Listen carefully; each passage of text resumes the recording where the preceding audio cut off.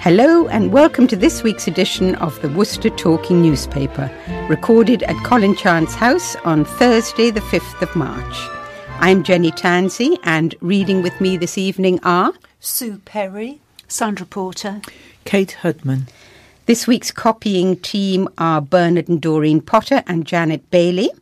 Duncan Wynne is our engineer and Carol Hartle is working on the administration.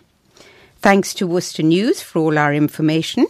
The headlines this week are: We're still open, boy traumatised by porn at McDonald's, the Oscar effect, 6 lifesavers found, Trust says A&E can't cope, police probe night attack on woman, and man used axe on woman's pet dog.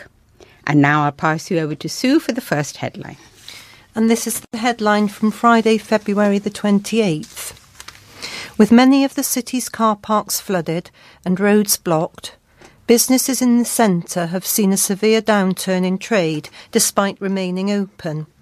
Sue Bishop, who runs Swan Boutique in Friar Street, told the Worcester News yesterday, "It has been like a ghost town here today and yesterday. It is disappointing, but we just have to push on.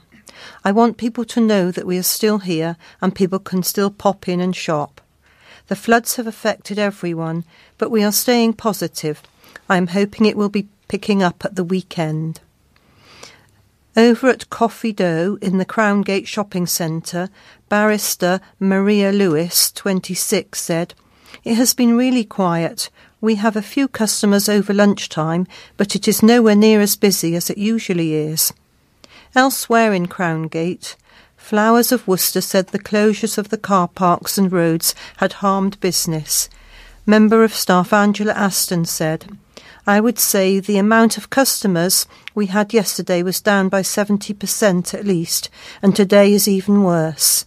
The road closures are hindering us. We can't do deliveries either. Getting into St John's and back takes 2 hours." Anya Potzi, owner of Anya Potzi Fine Jewellery in Friar Street, said, "We want to let people know that as long as it is safe for them to get here, Worcester City is still open very much." Tim Evans of Toys and Games of Worcester added, "We are fortunate enough to have a really loyal customer base. They come in whatever the weather. We have noticed it is quieter than usual, but we are not suffering. We feel for those who are affected. The closure of the nearby car parks has hurt us a little, but the shuttle bus has been great and directs people past us, so that is a bonus." A Worcester City Council spokesman said, "Worcester is very much open for business. Car parks to the east of the city centre are fully open, and we encourage people to make the most of local train services, as Foregate Street Station is only a few minutes' walk away from the High Street and a wide selection of shops and restaurants. Worcester Bridge has now opened as well, which will have an immediate positive impact on city centre businesses. Recovery grants of up to £2,500 and resilience grants of up to £5,000 are available to help businesses which have been affected. Full details at worcester.gov.uk. The headline for Saturday, February the 29th was "Boy Traumatised by Porn at McDonald's."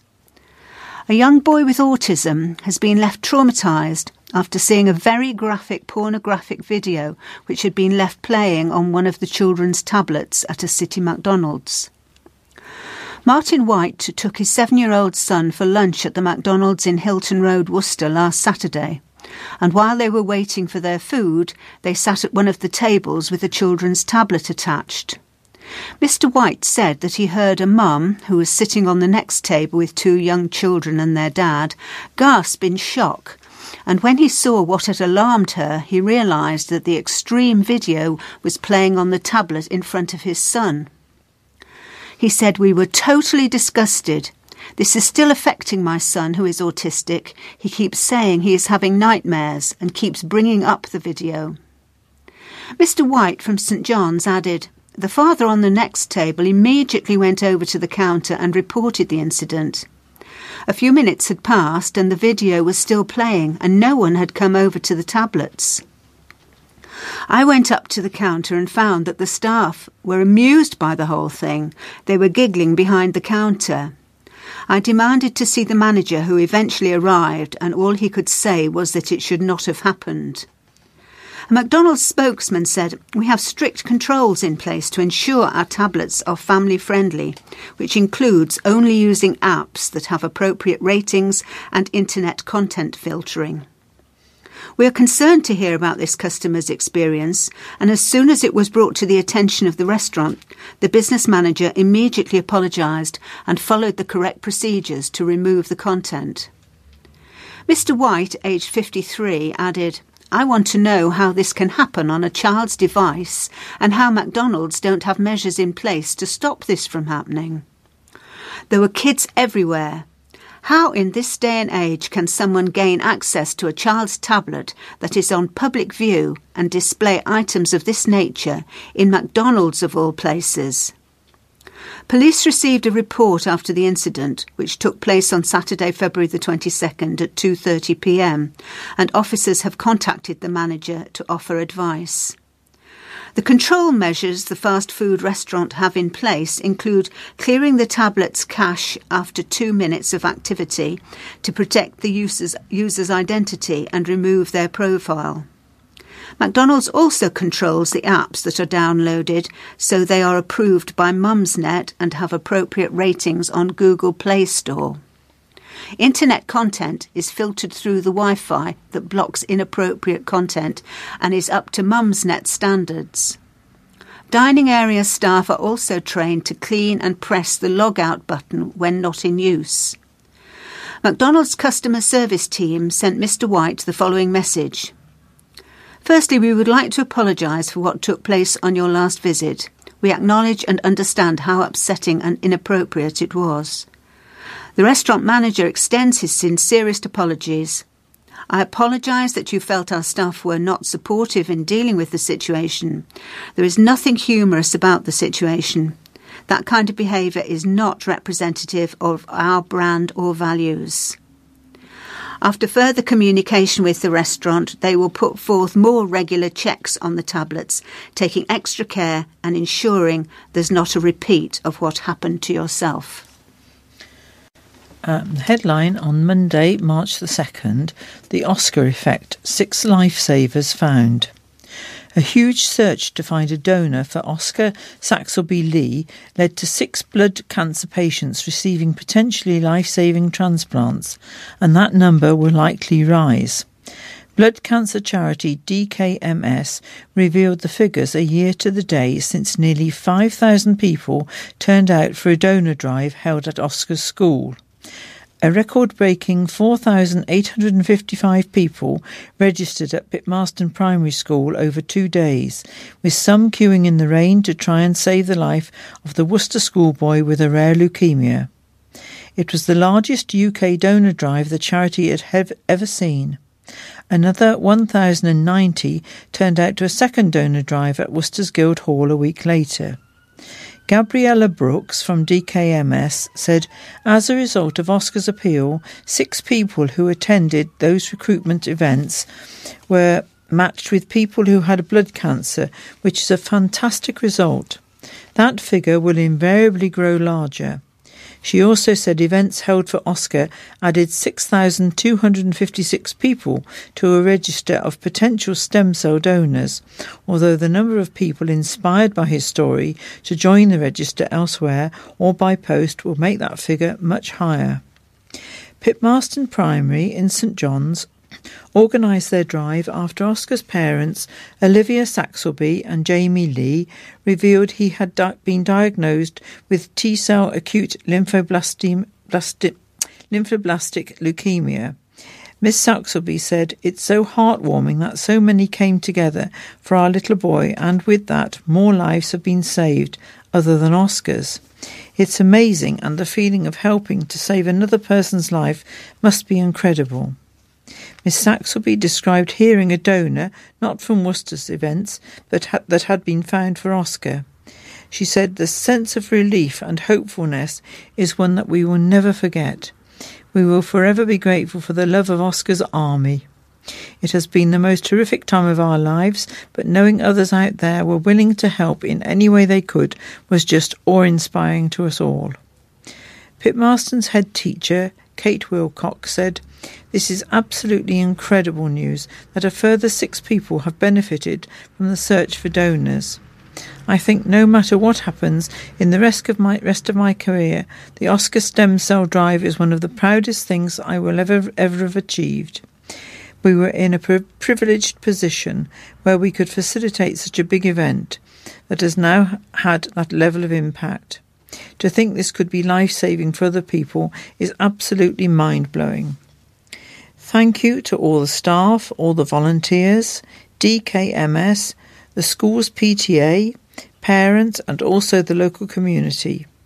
Everyone coming and helping in heavy rain, that's what made it possible." Louise White, organiser of the Guildhall event, said, "I'm so pleased to hear that 6 more donors have been found, all because of Oscar.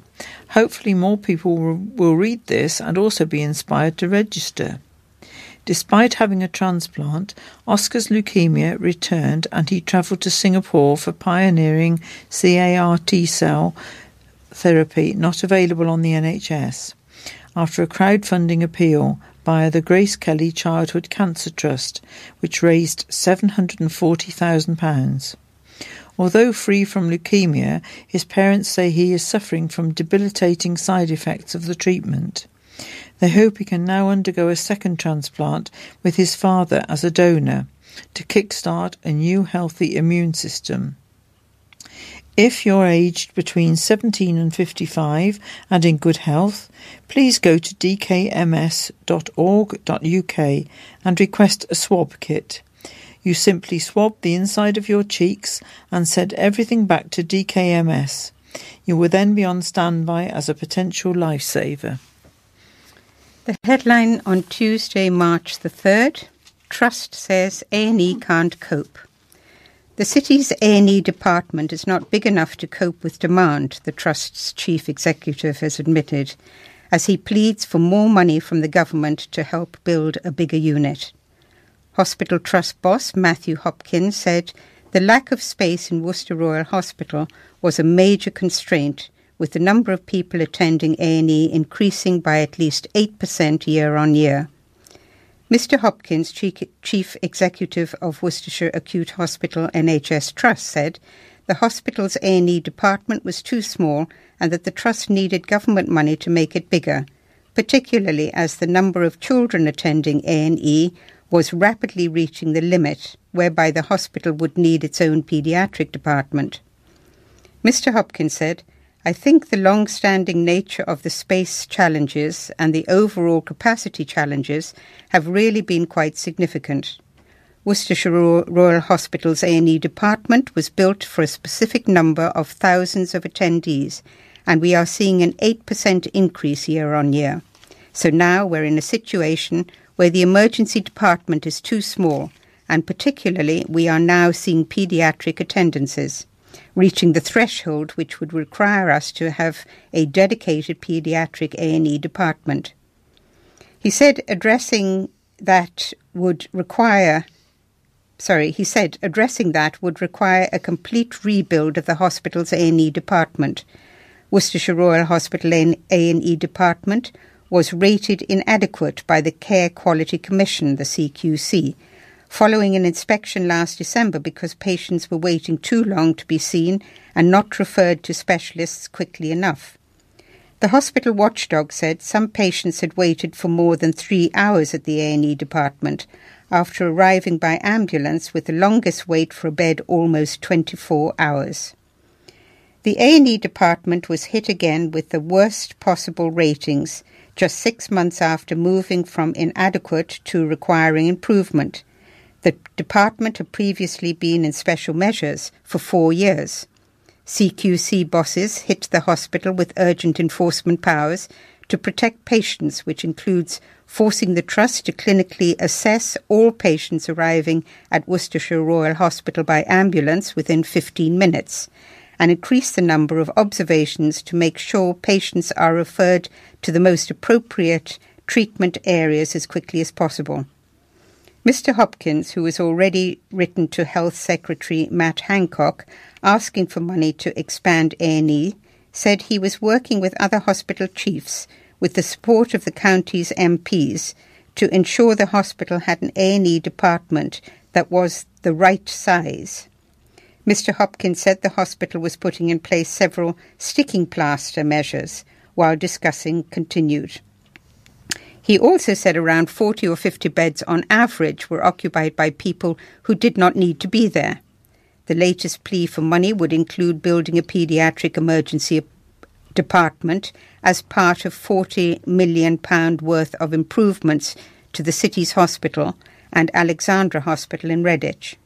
A separate £29 million plan, which was awarded to the Trust in 2017, includes the building of a paediatric assessment unit at Worcester Royal, which the Trust hopes to have built within the next year, as well as the refurbishment of 6 operating theatres at the Alex.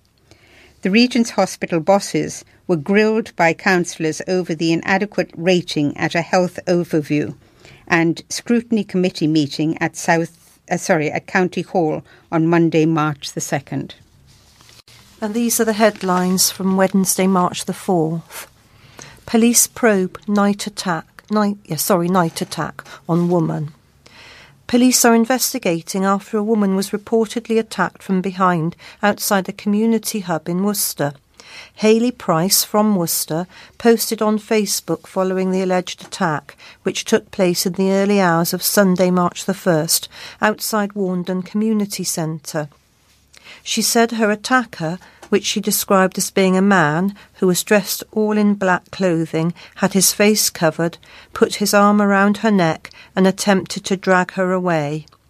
She posted on Facebook, "Just wanting to put a warning out there to all women and young girls. In the early hours of Sunday morning, after being out, I was attacked from behind by a man that was dressed in all black clothing and had his face covered. My neck, he tried to cover my neck and tried to drag me off, but I fought back so hard and luckily got him off me and he ran over the field. I don't want this to happen to anyone else, so please be careful when walking through Warndon Community Centre when it's dark, and please don't walk through there alone. Please be careful and safe, as the next person he tries this on might not be so lucky." City and County Councillor Kerry Stalker, who represents Warndon, used money from her divisional funds to install lights last November on the centre's car park, as part of a scheme to encourage residents to take part in activities at the hub. Councillor Stalker said, "This is really sad to hear about what happened to this lady. If the lights were on at the time, perhaps this wouldn't have happened."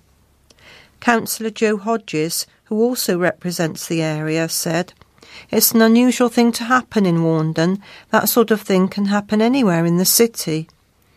The lights were installed in the car park to help people feel safe and to help them get to their cars, especially during dark winter nights. The residents and users of the community centre have been very grateful after the light installation. Councillor Hodges added, "I have always advised my daughters and granddaughters to walk in a group and stick together. Generally, if you are out walking where there's no one about and you are going somewhere lonely, I would personally think you would be safer in a group. However, that said, everyone has the right to move where they want to go without being attacked. There should be no victim blame." Ruth Haywood, Chief Executive of Worcester Community Trust, the charity which manages Warndon Community Centre, confirmed that police had visited the centre to view the CCTV footage after receiving a report of the assault. She said, "Police came to Warndon Community Centre to view the CCTV. However, there was nothing on the footage which showed the assault. The new night lights in the car park are absolutely fantastic and have made a massive difference to local residents. The feel of the place is a lot more positive. Police have confirmed a report was received by officers to an assault on Sunday, March the 1st in Shap Drive, Warndon. Anyone with information can call 101 and quote reference number 0460 of March the 1st, 2020. The headline for Thursday, March the 5th was Man Used Axe on Woman's Pet Dog. A man has been given a suspended prison sentence after destroying a Yorkshire Terrier by hitting him on the head with an axe. Michael Lingan, 52, was also banned for life from owning animals after admitting destroying the terrier in Worcester. A court heard Lingan, 52, of Northfield Street, had struck the dog, which belonged to Tanya Bassett, on Friday, February the 28th. Linden admitted 2 charges, one of destroying the dog, which was the property of Miss Bassett, a woman he knew, and another of causing unnecessary suffering to a protected animal by striking it in the head with an axe. Magistrates said the offence was so serious they had to impose a sentence of 12 weeks in prison, suspended for 12 months. Lingan must carry out 200 hours unpaid work within the next 12 months. He must also pay £135 costs and £122 victim surcharge. Lingan was also disqualified for life from owning or keeping all animals or being involved in any arrangement in which he could control or influence their care, made under Section 34 Animal Welfare Act 2006. He admitted the charges at Kidderminster Magistrates Court on Monday, March the 2nd. An RSPCA spokeswoman said they were not aware of the case, which they described as really shocking. She added, "I would encourage anyone who has concerns about the welfare of any animal to contact us or the police to investigate." And now some items that you might find interesting of various sorts. Our local professionals and volunteers deserve great praise, says Harriet Baldwin, MP. My heart goes out to everyone who has been affected by the serious flooding following the recent storms. West Worcestershire has 3 major rivers running through it, the Severn, the Dean and the Avon, and flooding has been an inevitable fact of life from time immemorial. But in recent years we have invested millions in making sure we are much more resilient during floods. In West Worcestershire we have 6 permanent flood defence schemes at Pershaw, Powick, Uckenhall, Kemsey and 2 in Upton upon Severn, and the road through Ryle and along the new road in Worcester have been raised, keeping access open nearly all the time.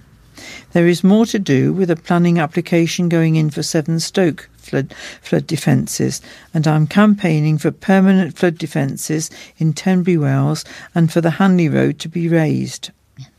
Only last month I raised my continued concerns about flooding in Tenbury Wells and Severn-Stoke in Parliament. I have already written to formally ask the Secretary of State for the Environment to move these recent flooded communities to the top of their list. I think we also need to look at the height of the Powick Bund once again, as it overtopped this time. It was a manifesto commitment to add £4 billion in permanent schemes in this Parliament, and I'd like to see some of that spent locally. On behalf of my constituents, I'd like to thank the professional teams who have worked round the clock to help us keep safe. The Environment Agency, the police, the fire service, the councils, local highways and the ambulance and air ambulance teams. The coordination has been outstanding, and social media and local radio have been essential tools for sharing vital information. There have also been armies of volunteers who have come forward to help, manning emergency shelters, operating the river rescue services, or just those who came out to lend a hand or offer someone a lift. It is at times like this we see the best in our fellow human beings, and I am sure you will join me in saying thanks to everyone. Finally, please make sure you shop locally. The extra resilience and cash grants for flooded households and businesses has meant that lots of shops and businesses have stayed open or reopened quickly. All our local towns are open for business. An investigation has been launched after a woman claimed her family was served raw turkey at a city pub. Charlotte Archer claims she visited the Toby Carvery in Bath Road on Sunday with her husband and their 2 young children, and was served uncooked turkey. However, the restaurant manager has denied this, saying it was a cooked off-cut part of the turkey which shouldn't have been served. Manager Christy Waters has said she has received death threats as a result of the fallout. The restaurant has put robust procedures in place to ensure it consistently serves excellent plates of food to its guests, and will be fully investigating what has happened. In a public Facebook post, Mrs. Archer wrote, "Tonight we visited Toby Carvery in Worcester as a last-minute decision.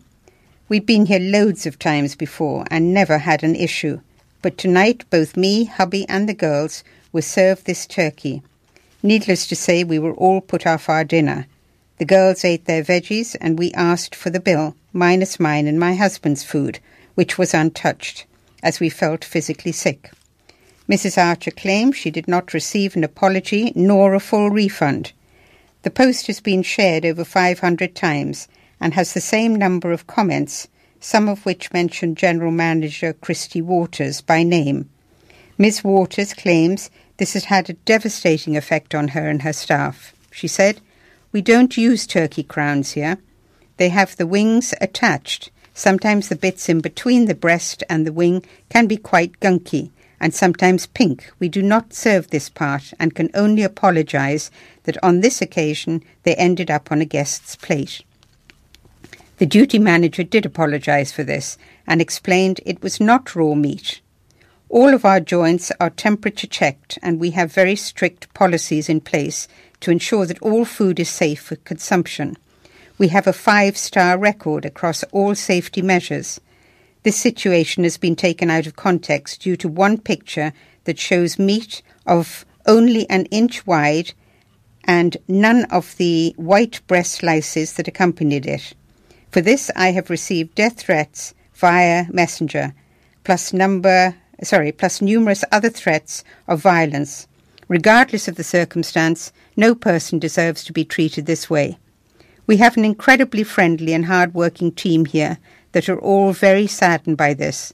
I've had to delete all social media to restrict the abuse, but I am still getting messages, including comments of violence. The situation was not as described." A Toby Carvery Worcester spokesman said, "We appreciate all feedback and will be taking the guests' comments on board about their meal and overall experience. We also do not tolerate any sort of abusive behaviour made towards guests and our team. We take these incidents very seriously and will be fully investigating what has happened." A business owner in Worcester city centre, concerned about disruption, says he is hoping for the best after roadworks turned up outside his premises. Richard Broomhill, the owner of Chocolate Deli, said it had been very quiet since Severn Trent roadworks popped up in New Street earlier this week. So far the road has been closed to traffic, with machinery brought in. The roadworks are part of Phase 2 of STW's £1.25 million project to replace ageing water pipes and follow recent work in the Shambles and Pump Street. Gareth Mead from STW said, "We're already managing to complete the majority of the work and now we just need to make sure the rest of our network is in the same top condition by doing the last bit of the project. This work will see new water pipes for the city to make sure the chance of pipes bursting and causing problems are reduced. But don't worry, we don't need to do anything where we've already been, so we won't be digging up the lovely new paving at all. We'll just be continuing to replace the pipes from where we finished last year." Mr. Broomhill said he wanted to stress that they were still open for business as he feared people would stay away. It had been deathly quiet, and I wondered how much national news is having an effect too, he said. We were given a date before, but they didn't start on time. They put a card through the door last week, so at least they're starting on time. All we can do is take a deep breath and hope for the best. He added that he was hoping it would not take much time to complete. Meanwhile, Aaron MacDonald from Retroid's Arcade Bar said they had not even been made aware there would be roadworks. What do you expect from these companies, he said. The whole town has been quiet recently. I just hope it doesn't take as long as the shambles work. The Worcester News asked STW how long the roadworks is expected to last, but no one responded before our deadline. A millionaire Malvern businesswoman throttled her 75-year-old mother and tried to bite her 76-year-old father's hand during a bitter family row about money, a court heard. Rachel Tudor, aged 49, a director of Advantage Chemicals Limited of Spring Lane South, Malvern, attacked her mum, Janet Tudor, in the home the family was sharing last October, magistrates heard. Tudor, a stud manager of Chapel Farm, Chapel Lane, Red Marley, denied assaulting her mother, but was found guilty after a 2-day trial. Magistrates heard, although Tudor had been left a £4 million business by her partner when he died of a heart attack in 2014, she had cash flow problems because she was asset rich but cash poor. Her parents, Robert and Janet, had loaned her £280,000 in August 2018 when they sold their house as part of a downsizing plan. They went to live with their daughter until the smaller home they had bought had been renovated, Janet Tudor told the court. The defendant assured her parents the loan would be repaid within 4 to 6 weeks, the court heard, but nothing was forthcoming. Eventually, Tudor repaid them $124,000 and on the day of the alleged assault gave her parents a cheque for the balance and confronted them, said the prosecution. In evidence, Janet Tudor said, "I came downstairs after I heard Robert and Rachel having an argument and she started shouting and screaming at me. She said, 'You've had your money now, get out and give me your key.' I told her that she would get what she deserved. My daughter then flew at me. It was utter mayhem. She put both her hands around my throat. She was trying to get the house key from my husband and her arms were flailing all over the place." Mr. Tudor, in evidence, said, "Rachel bought a property at auction, but she had no funds to pay for it, so we lent her the money. We sold our property to downsize and went to live with my daughter while it was being renovated."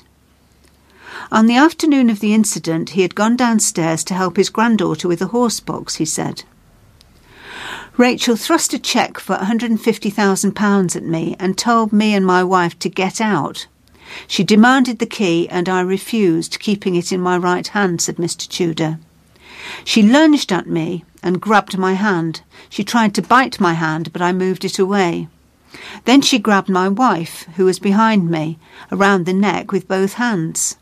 I couldn't believe what was happening. My wife fell to the floor and I ushered my wife out of the kitchen door. Mr. Tudor broke down and burst into tears in the witness box. His granddaughter, who was sitting in the public gallery at the back of the court, ran across and comforted him as the magistrates rose and retired for a short break. The magistrates heard Janet Tudor suffered reddening to the neck and an arm injury and was taken to Cheltenham General Hospital after the assault. When Tudor gave evidence in her own defence, prosecuting barrister Matthew McCabe suggested to her, "During the incident, your mother said to you that you would get what you deserve, and you lost it and took hold of her with both hands by the throat." Tudor replied, "That did not happen." In answer to the questions put by defence lawyer Judith Kelly, Tudor said, "My mother reached over my father and punched me in the face, drawing blood from a split lip. I had given them a cheque, and after my mother hit me, I just wanted them out of my home." Tudor denied grabbing her mother by the throat and said all she wanted was her house keys back and for her parents to leave. I did not want them back after my mother hit me, she said. My mother shouted, "Let me at her, Bob, I'm going to kill her." But my father restrained her and they walked away to their vehicle outside the property. She added, "There was a lot of jealousy from some of my friends and from my mother and father about my inheritance. The magistrates found Tudor guilty of assault and they imposed a conditional discharge for 18 months. They also prohibited Tudor from contacting her parents for 2 years.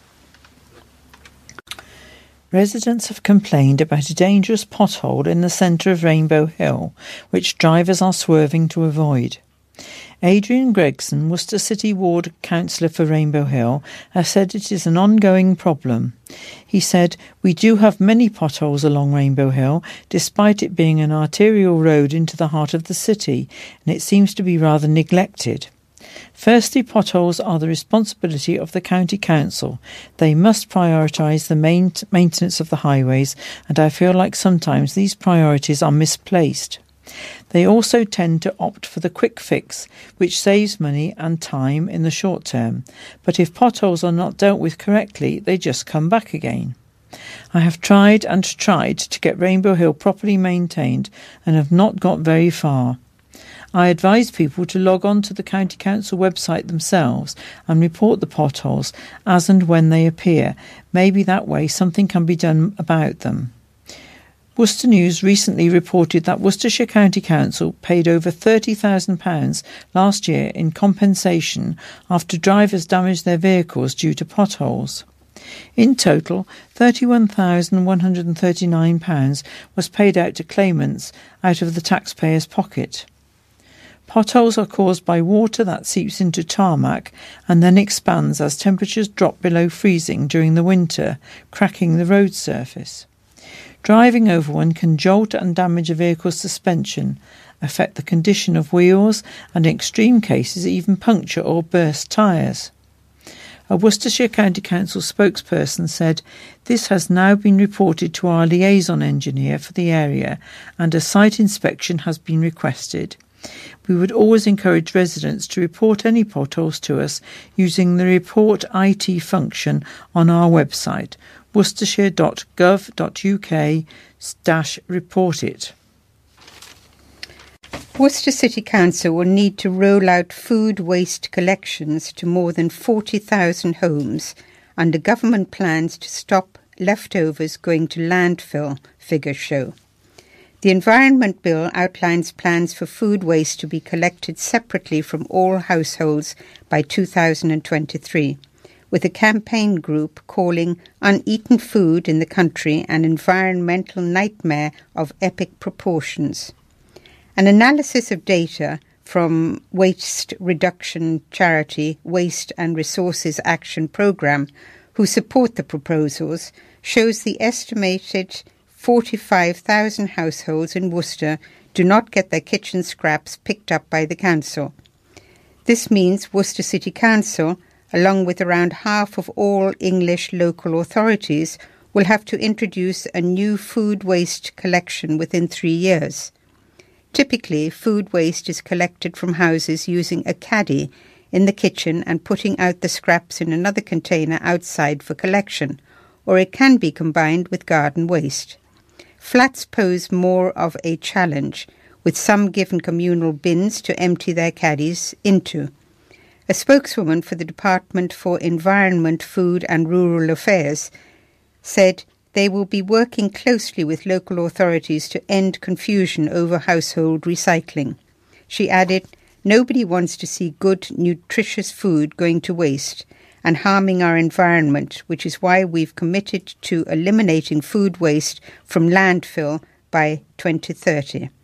The Local Government Association said it supported ambitions to reduce food waste, but spokesman David Renard said decisions over separate collections should be a local decision. He added, councils would need to be fully funded to meet new costs from introducing weekly food waste collections, regardless of whether or not they have been providing a food waste service.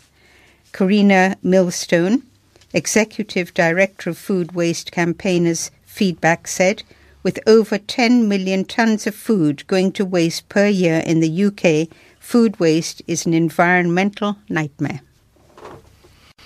A wheelchair user is outraged at the state of a pavement in the city after she was sent flying head over heels after hitting a deep crack on the pavement. Nikita Thompson was travelling on the pavement next to Bromyard Road in St John's when her front wheels hit the crack. The momentum threw her out and she landed on her face, leaving her dazed. Nikita said, "I remember thinking I was going to throw up, but that didn't happen. Then I remembered looking at my camera that was round my neck, and then my glasses. I focused on the pain and curled in on myself until my mum, Annie, and someone else picked me up. I tried to remember to thank people, but I don't remember if I did at all. I broke my glasses in half due to that ditch on Bromyard Road, which cost me £140 for repairs that I couldn't afford. I've lived in Worcester for 22 years. You learn to adapt and learn to avoid these things, but accidents happen. Richard Udall has been amazing and supportive. He's a lovely human." A spokesman for Worcestershire County Council Highways said, "A site inspection was carried out on February the 2nd and a work order has been raised to repair the curb. We'll be contacting Miss Thompson to discuss her concerns." However, Worcestershire County Council councillor Richard Udall said it was too little too late. He added, "Clearly there's an issue for a number of residents about the state of our footpaths in the area. The footpath damage in Nikita's case didn't just happen overnight, and I think what has happened to her is beyond the pale. Many of the footpaths are in a dangerous condition. I want to see more frequent checks to road and footpath services. Residents need to play their part and report any defects, as the council can only fix what they know about.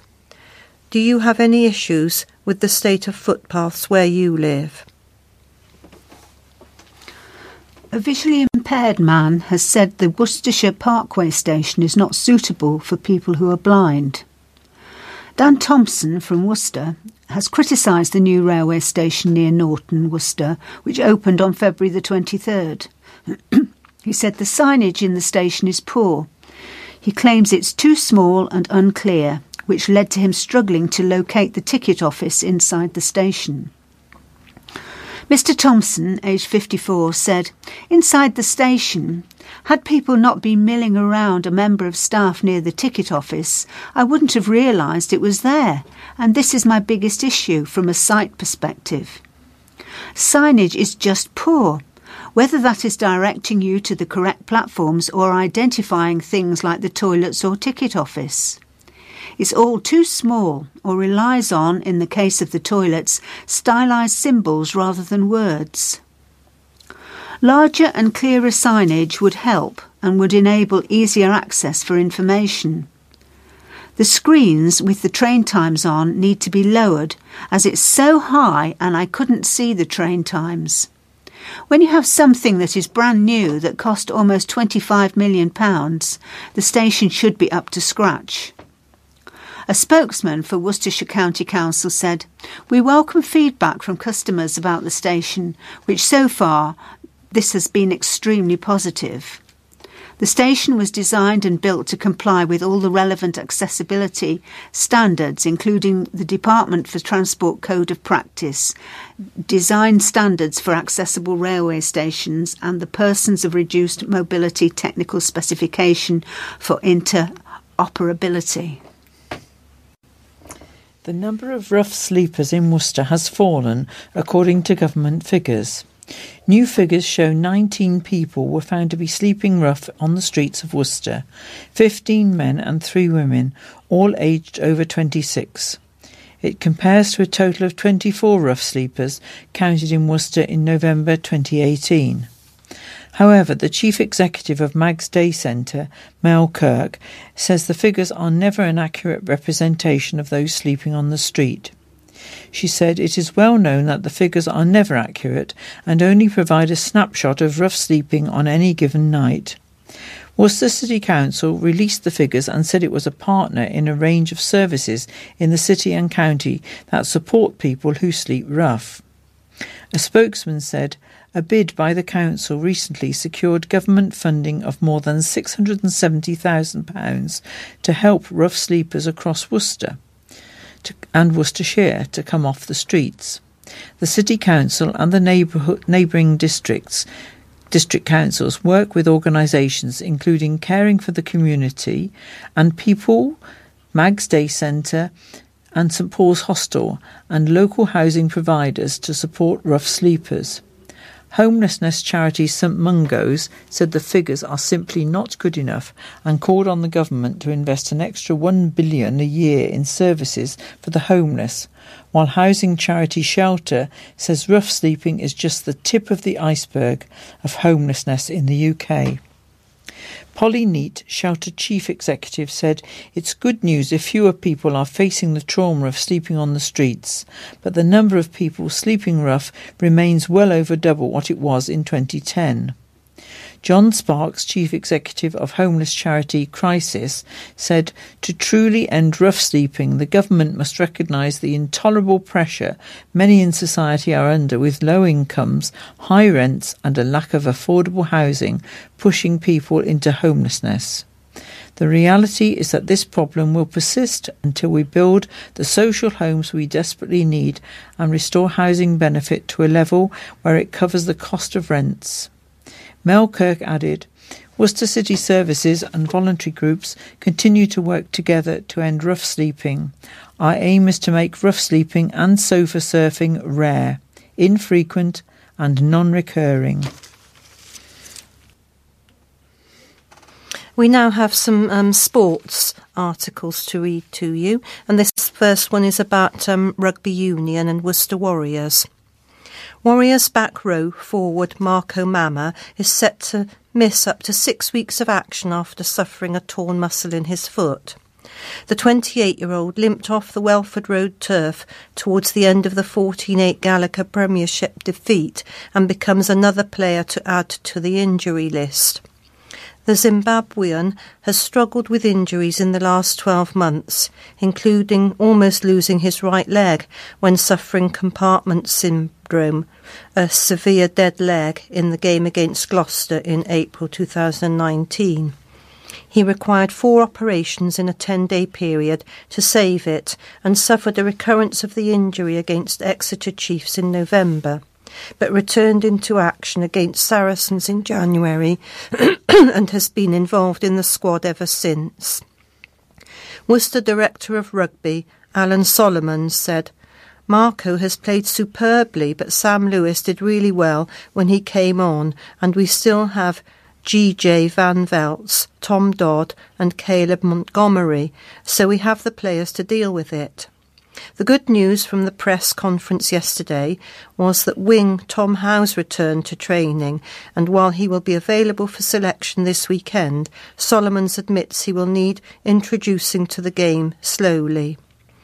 The Warriors boss said he will be back in training this week and available for selection, but he hasn't played for 6 weeks, and Nick is going incredibly well. Solomons also said he was optimistic about Ted Hill and Graham Kitchener recovering from their injuries to feature on Friday night against Northampton Saints at Six Ways. Hill played in the second row on Saturday whilst carrying a knock to his hip, and Kitchener had to be removed for a bang to the head. Lock Anton Bresler was replaced in the 20th minute in that game, and Solomons ruled him out of this week's game, saying he wasn't looking too flash at the moment. Elsewhere, centre Ashley Beck is not going to be fit in time as he continues to struggle with a shoulder problem, and Solomons also added updates on wings Dean Hammond and Ed Fido and prop Callum Black. Ash isn't 100%, Solomons explained. He isn't right. If he doesn't play this weekend, he gets next week off as well, as there is no game, so that would be good for him. There is no point pressing him for a game where he is not right, and Millsy, that is Ryan Mills, is a terrific player and doing well. Dean is going well, but still not taking part in practice, but by the end of March he and Ed, Fido, will be back. Callum Black probably in the next block of games because he's now running and the boot is off. There are only 2 games in the next block. I am certainly positive about Wasps away, and hopefully he will be fit for Gloucester, but we will have to wait and see. Warriors tackle Saints this week, looking to earn their first league win in 2020. This is a soccer report. Droitwich Spa quickly took to their temporary home with a 5-0 beating of Worley in West Midland League Division 1. The table-toppers played at Malvern Town's HD Anywhere Community Stadium, with their usual base of Stourport's Walsh's Meadow having been flooded. Worley keeper Jimmy Walker denied Connor Collins and Jordan Cox early on before Spa went ahead on 6 minutes. Cox latched onto a through ball and executed a classy finish across Walker into the bottom corner. By the 15-minute mark, it was 2-0 thanks to a low drive from 18 yards out by the in-form Brad Burgess. Cox suffered an injury midway through the half and Walker continued to put on a star show. But Spa effectively killed the game off 8 minutes into the second period with a close-range finish from James Lemon as the ball was deflected onto his head from a corner. Burgess netted his second when through 1-on-1 with Walker and Collins rounded off the scoring as he again broke the offside trap to finish well. Pershore Town beat the meanest defence in the top 10 tiers of English football in a 1-1 home draw with Wolverhampton Casuals in the Premier Division. The 4th-placed Cassies have now shipped just 7 goals in 21 West Midlands Football League Premier Division outings. Pershore are 7th after Sam Clark scored in Tuesday's draw after netting a brace in last Saturday's 2-1 win at Bilston Town, including a 90th minute winner. Littleton's home game with Bewdley Town was postponed due to a waterlogged pitch. Jack Downing put Stourport Swifts ahead on 50 minutes at Highgate United in the Midland League Premier Division. But Aaron Brown's penalty and Connor Doyle's winner, 8 minutes from time, secured a 2-1 success for Highgate. Richard Greaves, 2, Keanu Cooper and Cameron Peters guided Westfields past hosts Bromyard Town 4-0 in the Herefordshire FA Challenge Cup quarter-finals. Wellington saw off Ludlow Colts 4-0 at the same stage. Hereford Lads Club were held 0-0 at home by Shortwood United in Hellenic League Division 1 West. And this is about football as well. Worcester Raiders. Worcester Raiders' Claines Lane ground was vandalised as thieves cut and stole power cables and forced last night's game with Shifnal Town to be postponed. Raiders' West Midlands League Premier Division fixture with table toppers Shifnal was set to be the first match to be played under floodlights at the ground, but that is now on hold as West Mercia Police investigate the incident.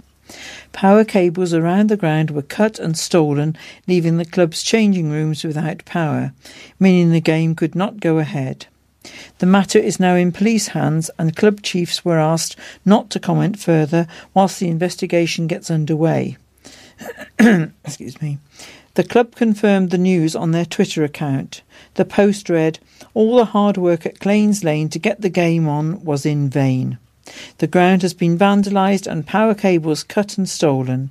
We gave up our free time and this happens. We dig deep and go again. Apologies to Shifnal Town, but it's out of our hands." The Worcestershire FA-owned Claines Lane ground is going through redevelopment work, meaning 11th placed Raiders have only played 2 games there during the current campaign. Worcester City are also due to move in permanently next season in a long-awaited return home. Raiders were allowed back to the ground in January, but recent waterlogging has meant that they are still yet to hold a game under floodlights at the venue. Carl Gormley's side were bidding to bounce back from Friday's disappointing 2-2 draw with bottom of the league Dudley Sports at Malvern Town's HD Anywhere Community Stadium. but must now wait for the game to be rearranged. Raiders' next fixture is on Saturday at Wem Town, where they will look to keep their faint top four hopes alive. And that's the end of the news. Mums can travel for free this Mother's Day with West Midlands Railway, the train company spokesman said, to help celebrate the incredible superwoman in our lives. West Midlands Railway is giving all mums free train travel across the Travel to Work network on Mother's Day. There's no greater gift than the gift of time, so why not make the most of this special Mother's Day offer? Treat your mum to a fun-filled day out with all the family to some of the city's most visit venues. The offer is valid on any West Midland Railway or London North Western Railway service within the West Midlands. Travel to Work area. This special offer gives mum free train travel when accompanied with their children, regardless of age. There are even more treats to be had with West Midlands Railway's combined partner offers to give the special lady in your life fantastic discounts to a range of local attractions. Spend your afternoon in an amazing underwater world at the National Sea Life Centre, Birmingham. Keep the little ones entertained at the Legoland Discovery Centre. Make a splash at the UK's newest indoor water park, The Wave in Coventry, or let the family's imaginations run free at Coventry's Transport Museum. Thanks to these additions, must-have mums go free offers. Johnny Wiseman, Customer Experience Director at West Midlands Railway, says, Mother's Day is the perfect opportunity to show your mum just how much you care, and here at West Midlands Railway, we wanted to recognise the amazing job mums do with this special Mums Go Free offer. Combined with our fantastic partner offers from top local attractions, you can treat your mum to the ultimate day out with the family this year. Tickets can be obtained from March the 2nd to March the 22nd across the network and are valid for travel on Mother's Day, Sunday the 22nd of March only.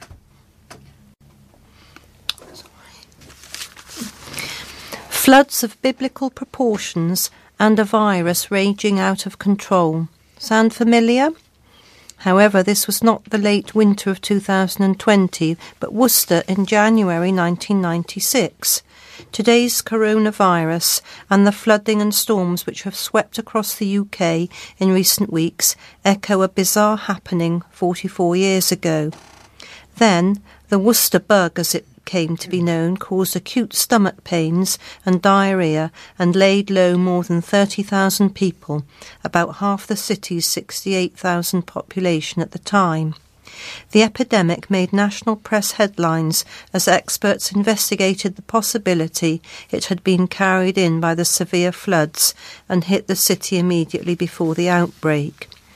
The first cases were reported on the morning of December the 20th, 1965, when Dr. Godfrey O'Donnell, Worcester's Medical Officer of Health, received 2 telephone calls. A school in the eastern part of the city had serious absenteeism, and so had a large factory in the same area. Both pupils and workers were sick. After rapid inquiries, Dr. O'Donnell found that people in other parts of the city were also affected. As Worcester was then facing its second peak flooding of December, suspicion fell on the water supply. The Public Health Department immediately took faeces samples from patients and samples from the water pipes.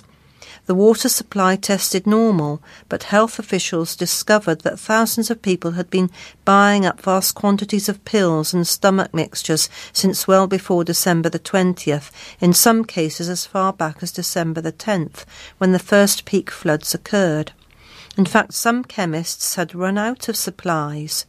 Strangely, tests in neighbouring towns like Upton-upon-Severn and Pershore showed the only people affected were those who had commuted from Worcester. After extensive testing, the water supply was given a complete all-clear, and the culprit turned out to be a respiratory virus known as Coxsackie B3. Dr. O'Donnell explained, during the pre-Christmas period, many people were out shopping and at parties, and added to this, those working in factories and large organisations spread the infection to epidemic proportions. The virus first became known in the New England town of Coxsackie, America, in 1949, and there has never been an epidemic of this magnitude or of this virus or any other similar condition in this country before.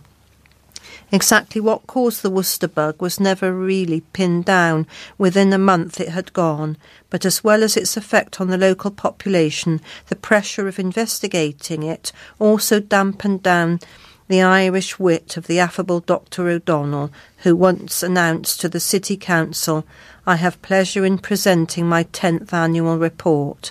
Although a paperback largely concerned with sex, violence and births and deaths, it is unlikely to excite the prurient mind. Worcester's historic Guildhall has a new option with a twist to offer to couples considering tying the knot in 2020 and beyond.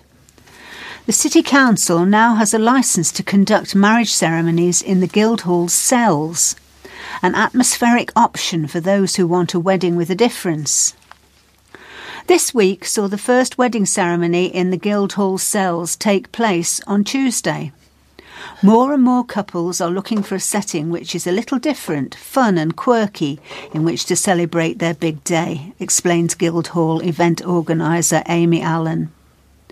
The Guildhall cells offer a truly unique setting which your guests will certainly never forget. They are perfect for small intimate weddings through to functions for several people. In the 19th century, the Guildhall was used as the city's court. Prisoners were kept in the cells to await their fate after sentencing had taken place. A number of 21st century visitors have reported hearing moaning and screaming noises emitting from the cells, which is reported as being one of the 7 most haunted sites in Worcestershire.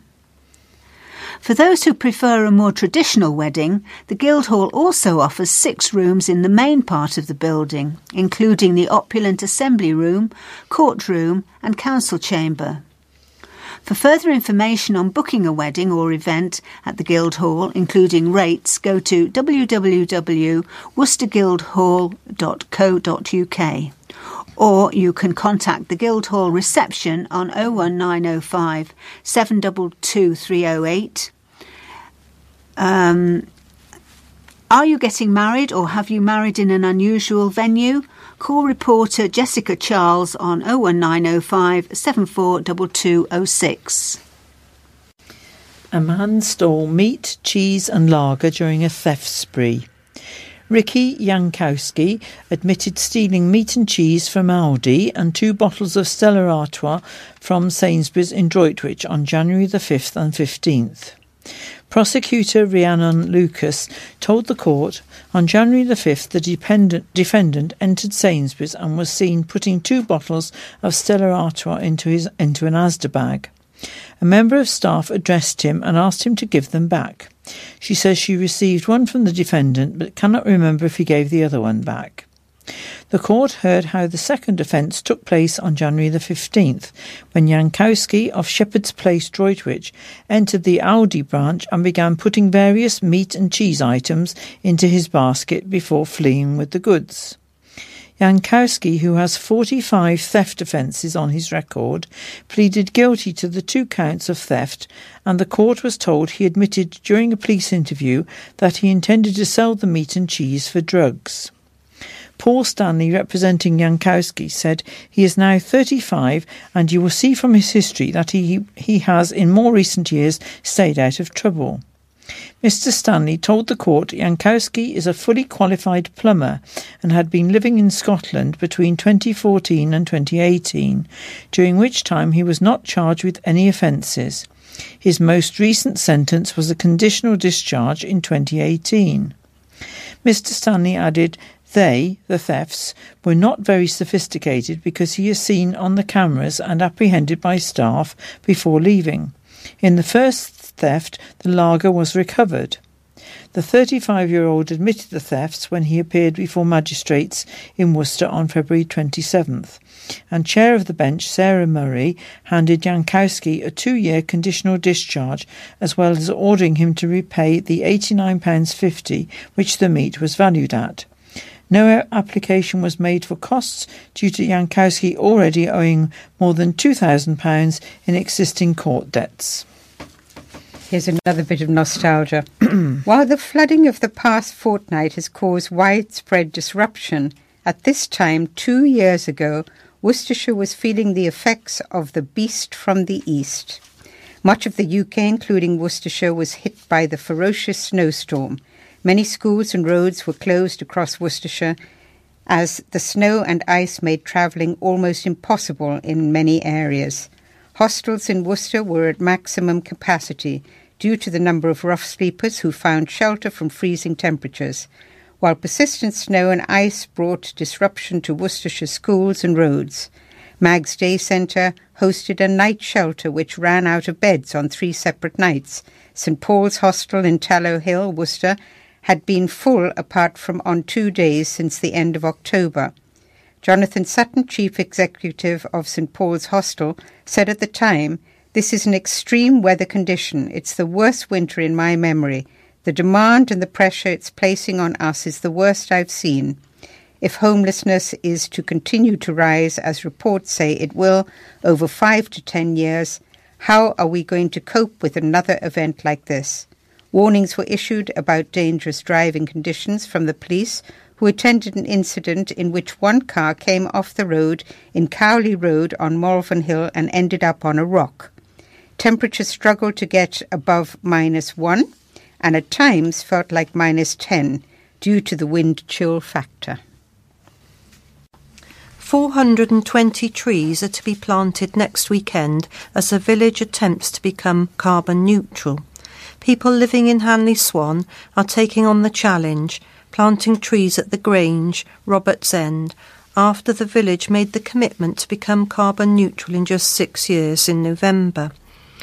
Land has been made available by Howard Hutchings, and the trees are being donated by Steve Harvey of the Let's Plant Company. The trees will be planted on Saturday, March the 7th, starting at 10 a.m. Work will carry on all day. Planting trees was one of the methods discussed at a meeting held in the village to discuss different ways to make it carbon neutral by 2025. Villagers have joined other towns and district councils in committing to the move, but most have given themselves a longer time frame until 2035 or 2050. More than 50 people of all ages turned up for the meeting on November the 28th to hear guests speak on various topics including greener energy methods for housing, tree planting and different options for reducing the carbon footprint of the village. Also on the agenda were the advantages and disadvantages of the different greener methods of heating the home, such as biomass boilers, and a discussion around transport and having a car club which would see residents share cars to reduce traffic on the roads. After the meeting, there was a panel discussion from the various speakers with questions from the audience. Topics raised included planting trees and reusing plastic more effectively. Neighbours of a house they call a disgrace say they want the owner to do something to sort it or the council to take enforcement action.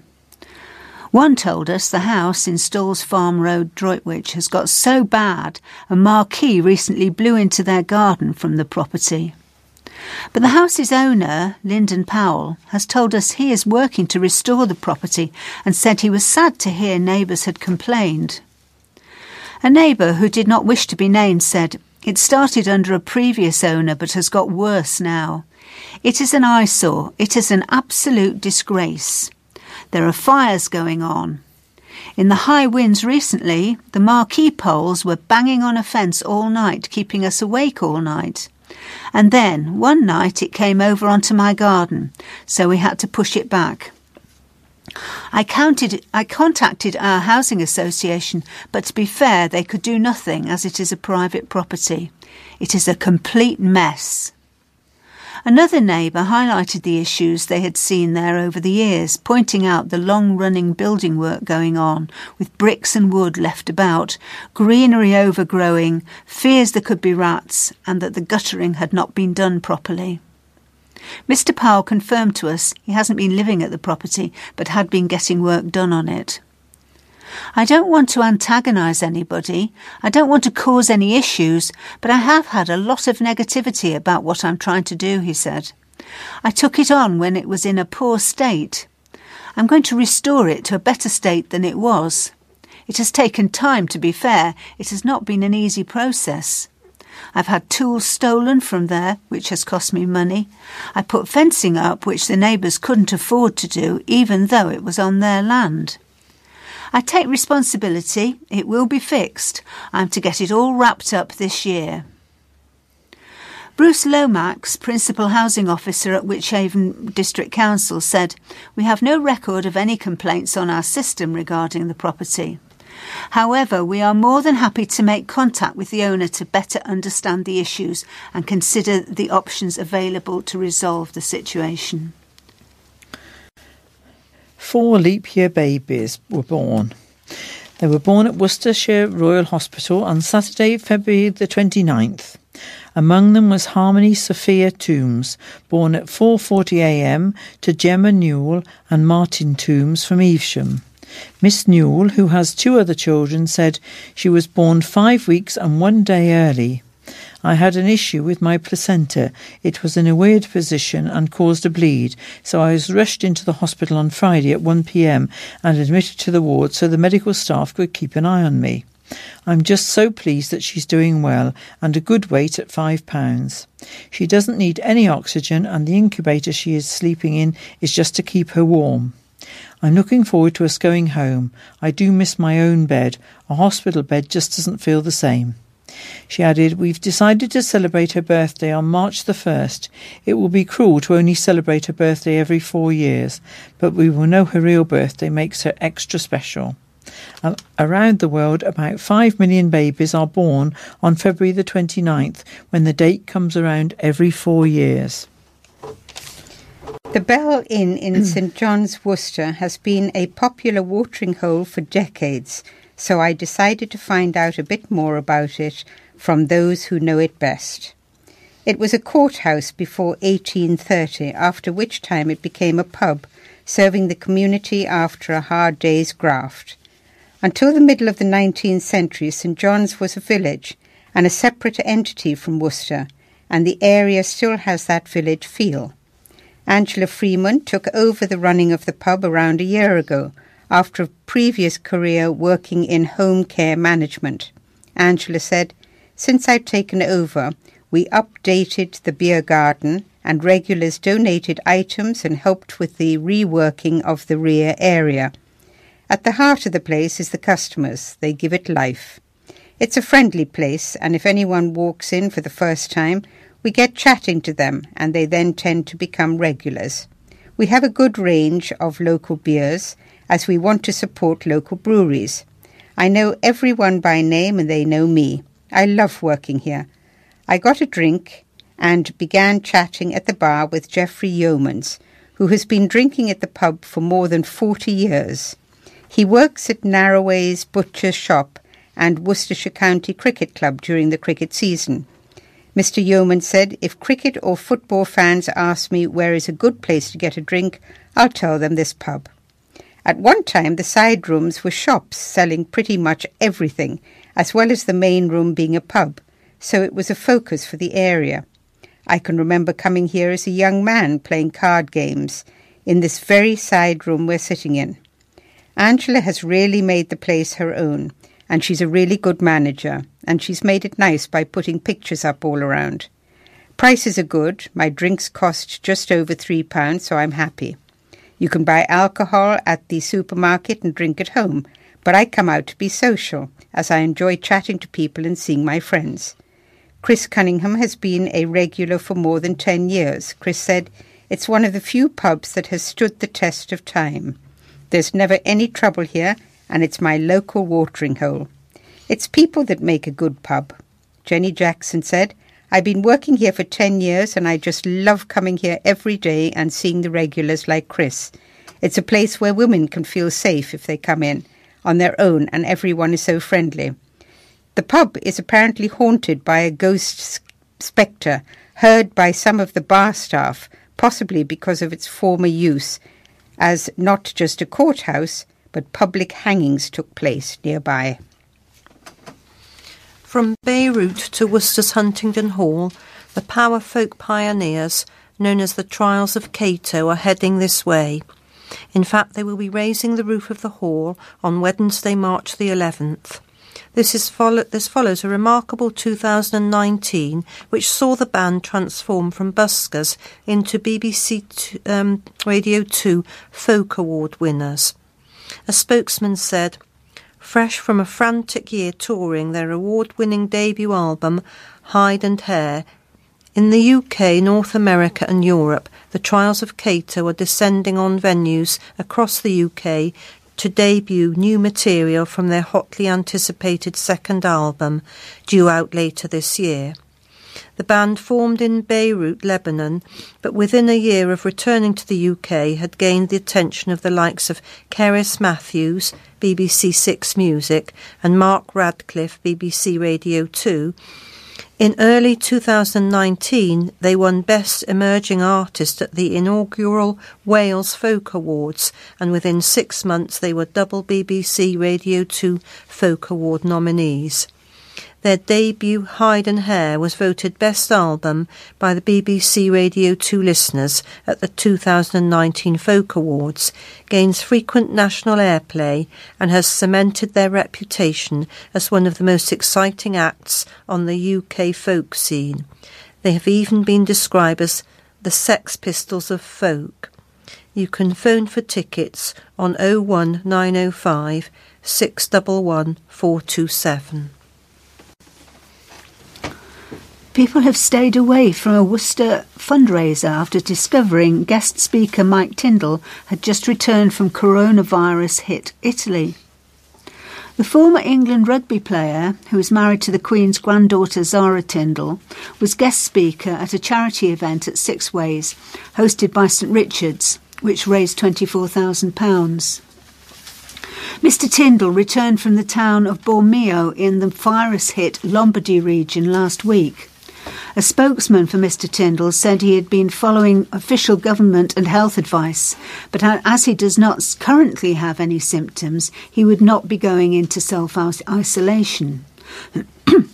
Herefordshire and Worcestershire Chamber of Commerce was due to host a table for guests at the event. However, after hearing the news, the majority took the decision not to attend. A spokesman said, the Chamber of Commerce was due to host a table for guests at the event.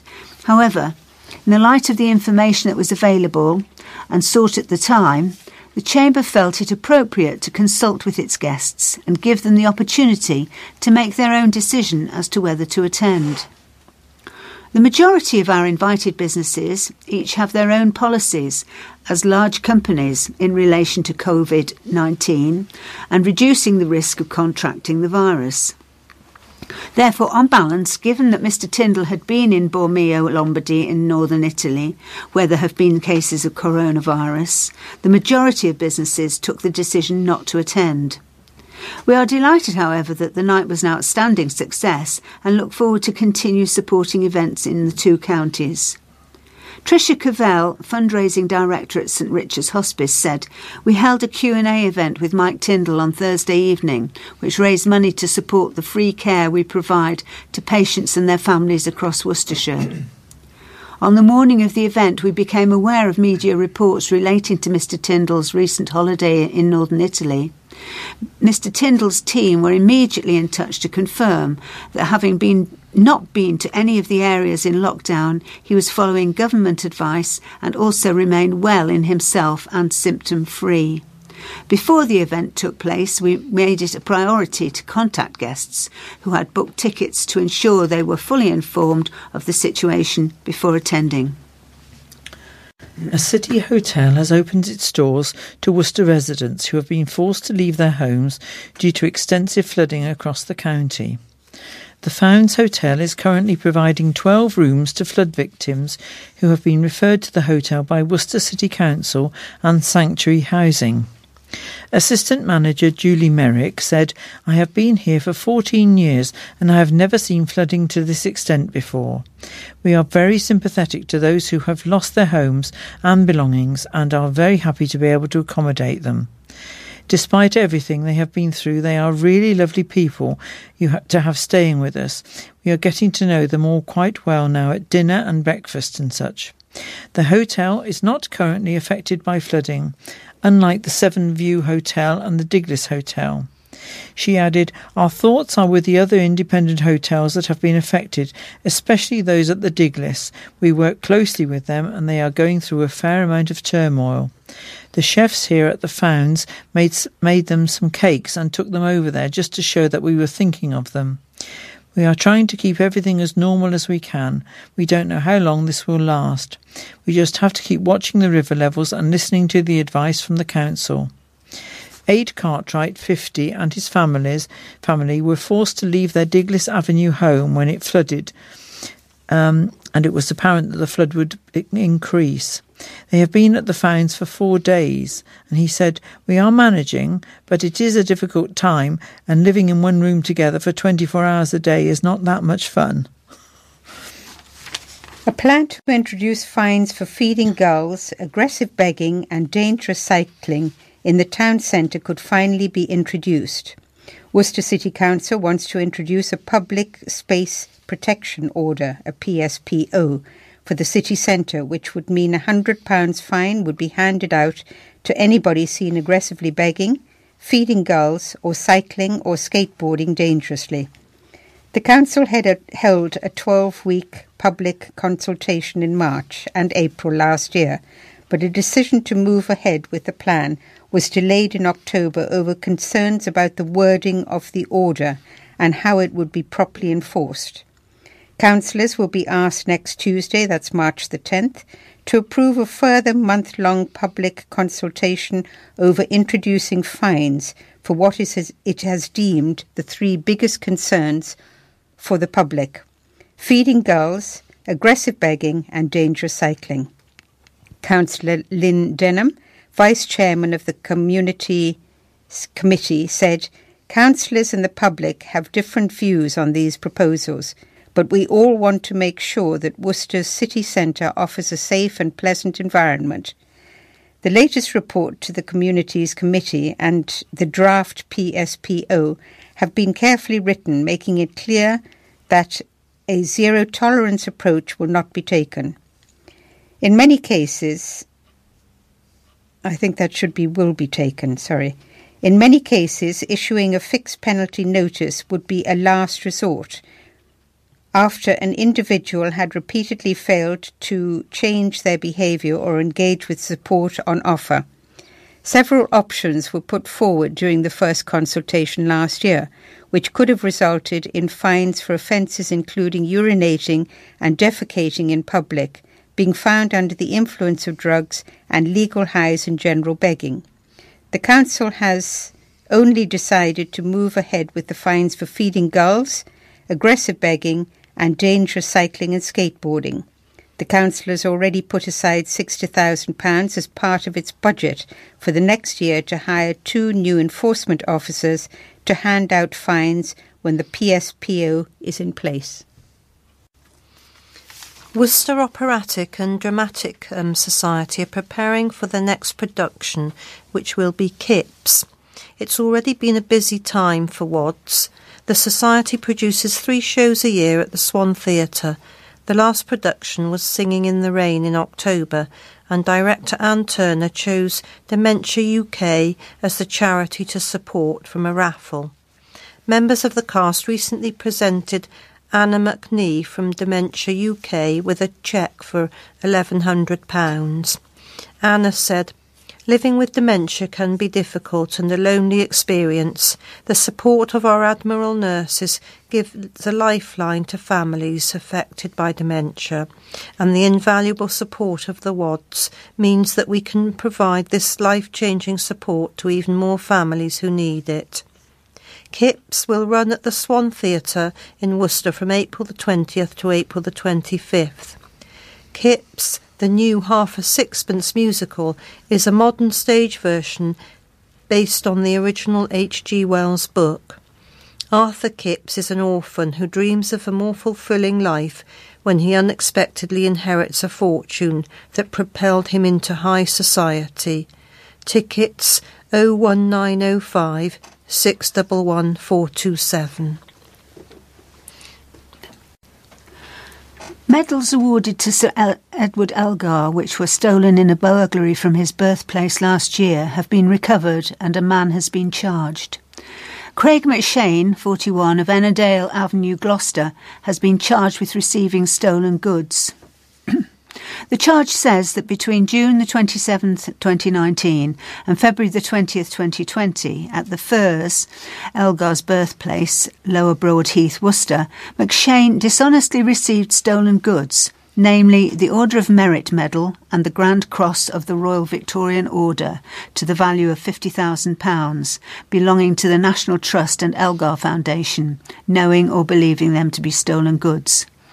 He was also charged with receiving stolen goods and going equipped to steal in relation to other incidents. He appeared at Cheltenham Magistrates Court on February the 22nd and was remanded in custody to appear at Gloucester Crown Court on Friday, March the 27th. A hospital has denied putting a patient in a storeroom after she complained of diabolical treatment. Jill Cooper said she was put in the room containing boxes for 22 hours when she went into Worcestershire Royal Hospital with suspected appendicitis. Mrs. Cooper, 57, said she waited over 7 hours to see a doctor. She rang the Worcester News from the hospital. She said, "I am in a lot of pain. It's diabolical. I wouldn't treat my puppy like this. It's just awful. I ring the bell for a nurse and I have told the staff that my medication isn't helping the pain. It's absolutely mad." Mrs. Cooper, a bookkeeper from Droitwich, added, "I have worked all my life. If this is the NHS, it is diabolical." People were coming in and out, taking things from the cupboards. Mrs. Cooper, who was discharged after blood tests, said she was moved on to a ward after 2 nights in the room. The Trust said it was sorry Mrs. Cooper was dissatisfied with her care. A spokesman for Worcestershire Acute Hospitals NHS Trust said, "We would never use a storeroom for patient care. Our doctors, nurses and other staff are working hard to care for high numbers of people in need of urgent and emergency care. We have taken steps to make sure we see patients as quickly as we can, prioritising those who are most unwell. Patients may sometimes be temporarily placed in treatment rooms used for surgical decisions rather than traditional ward bays or side rooms. We don't treat patients in storerooms, and a patient's clinical care will not be compromised by the room they are placed in.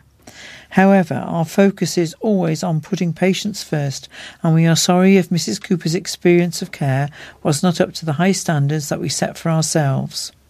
We recently launched a new surgical assessment pathway, meaning that patients with surgical needs can be moved out of A&E to a dedicated assessment area where they can be assessed more quickly rather than waiting longer to be seen in A&E. An additional £730,000 has also been secured by commissioners to increase capacity in the community to enable an additional 40 patients a week to be safely discharged back to their own home with care support. And that nearly brings us to the end of this week's news. Just a date for your diaries. Two's Company presents Love Letters by A.R. Gurney on Friday the 5th of June at 7:45, and the tickets are £10 each. This is an evening to both entertain and raise money for Worcester Talking newspapers, a very worthwhile cause bringing news and entertainment to well over 100 blind and partially sighted people. This play is particularly well suited and easy to enjoy for those with sight loss, producing a double benefit by helping to fund and supply, to help fund the supply of recorded news, books and a regular magazine, as well as enjoyment to those attending. Love Letters is a story of two people who met at primary school and maintained a correspondence throughout their lives, charting a complex and intriguing relationship speckled with sadness and humour, a delightful and fascinating play by A.R. Gurney. Note has been left by our administrator, which was very sweet, a lovely letter received from one of our listeners to say how much pleasure the weekly recordings give her, and to say thank you to all the volunteers. And a donation was enclosed, so our thanks to her for that.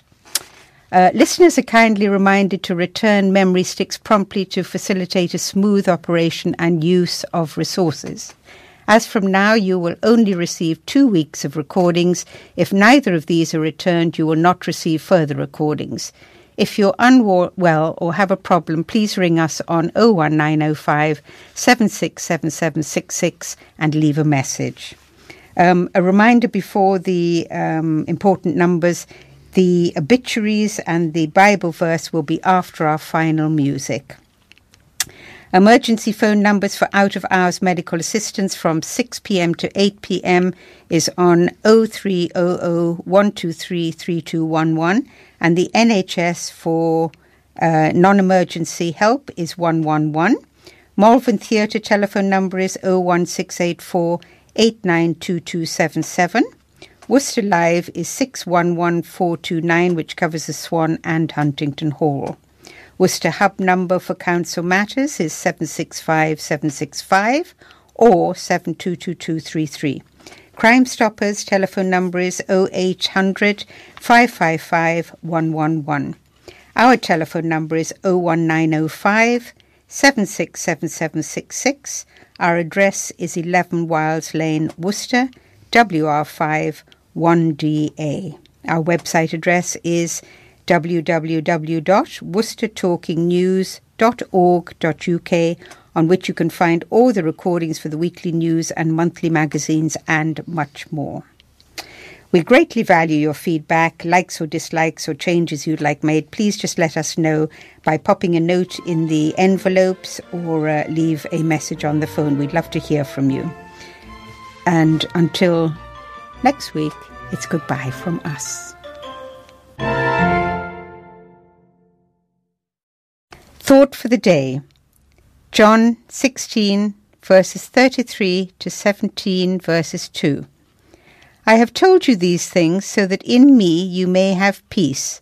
In this world you will have trouble. But take heart, I have overcome the world. After Jesus said this, he looked towards heaven and prayed, Father, the hour has come. Glorify your Son, that your Son may glorify you. For you granted him authority over all people, that he might give eternal life to all those you have given him. And now for the obituaries. Kathleen Arham, née Draper, passed away on February the 17th, aged 89. The funeral service will take place at Worcester Crematorium on March the 16th at 11:30 a.m. Cyril Atkinson of Barbourne passed away on February the 14th, aged 93. A private cremation was held today. Keith William Brown of Langdale Drive passed away at Worcester Hospital on February the 13th, aged 80. The funeral service is at Worcester Crematorium on March the 12th at 10:45. Graham George Arthur Fairhurst sadly passed away at Worcester Royal Hospital on February the 16th, aged 69. The funeral is at Worcester Crematorium on March the 6th at 10:45. David Hadley passed away in Worcester Royal Hospital on February the 16th. The funeral service is at Worcester Crematorium on March the 12th at 3:15. Malcolm Hudson of Flyful Flavin passed away in hospital on February the 22nd, aged 87. The funeral is at Flyford Church on March the 10th at 2 p.m. David John Davies, known as John, died peacefully at home on February the 13th, aged 82. The funeral service is at Worcester Crematorium tomorrow. Marjorie Ann Davis, née Brown, known as Marge, passed away peacefully on February the 1st, aged 82. The funeral service is at Worcester Crematorium on March the 6th at 11:30. Rose Cecilia Worth passed away peacefully on February the 22nd, aged 85. The funeral service is at Worcester Crematorium on March the 9th at 11:30. Margaret Ann Stroud passed away peacefully on February the 17th, aged 90. The funeral service is at St. Stephen's Church on March the 9th at 11:30, followed by a private committal at Worcester Crematorium. Charles Bernard Jackson passed away peacefully on February the 22nd, aged 86. The funeral service is at Worcester Crematorium on March the 11th at 1:45. Sylvia Janet Rowland, née Smith, passed away peacefully at Royal Stoke Hospital on February the 17th, aged 84. The funeral service is at Whitley Methodist Church on March the 6th at 1 p.m, followed by the committal at Crewe Crematorium. Ron Dinsdale passed away peacefully on February the 23rd, aged 79. The funeral service is at Worcester Crematorium on March the 12th at 12:15. Ruth Eileen Hill, née Corbishley, passed away peacefully on February the 27th, aged 91. The funeral service is at Worcester Crematorium on March the 17th at 12:15. Robert John May, known as Rob, passed away peacefully at Ravenstone Nursing Home on February the 15th at aged 86. The funeral is at Wyre Forest Crematorium on March the 18th at 11:30.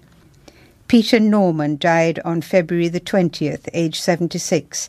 Inquiries regarding funeral arrangements are to go to Bedwardine Funeral Services on 01905 748811. And our thoughts and prayers are with all the families.